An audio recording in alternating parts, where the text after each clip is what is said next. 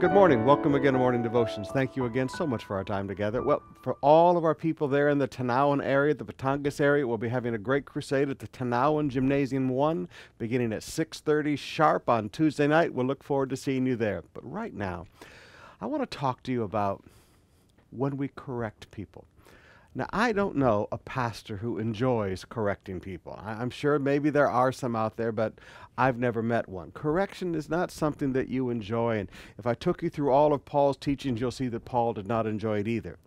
But listen to him beginning in Galatians chapter 4, verse 16, English Standard Version.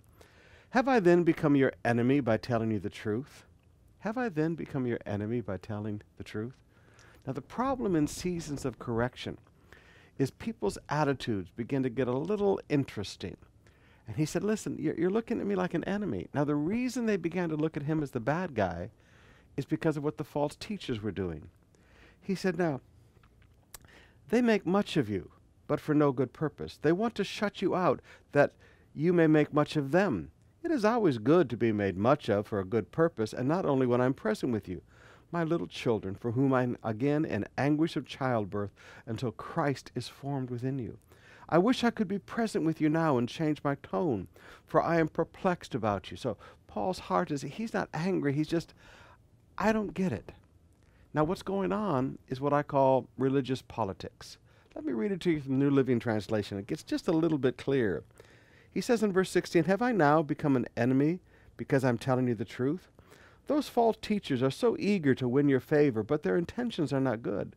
They're trying to shut you off from me so that you will pay attention to them.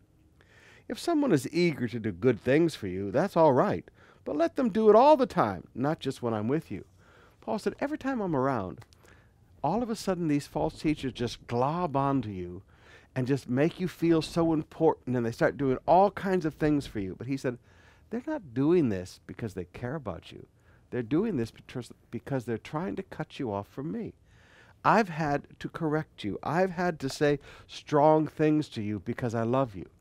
And in this season of correction, they're stepping in, trying to pull you away from me. Now, brothers and sisters, please forgive me, but straight talk.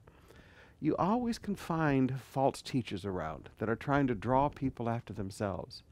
And whenever they see a person being corrected by a pastor, they immediately step in and kawawa naman, and oh, I wish I was the one taking care of you, and they're trying to pull you away from a person who really cares about you. Paul said, I'm not your enemy, and Paul said, they're not your friends.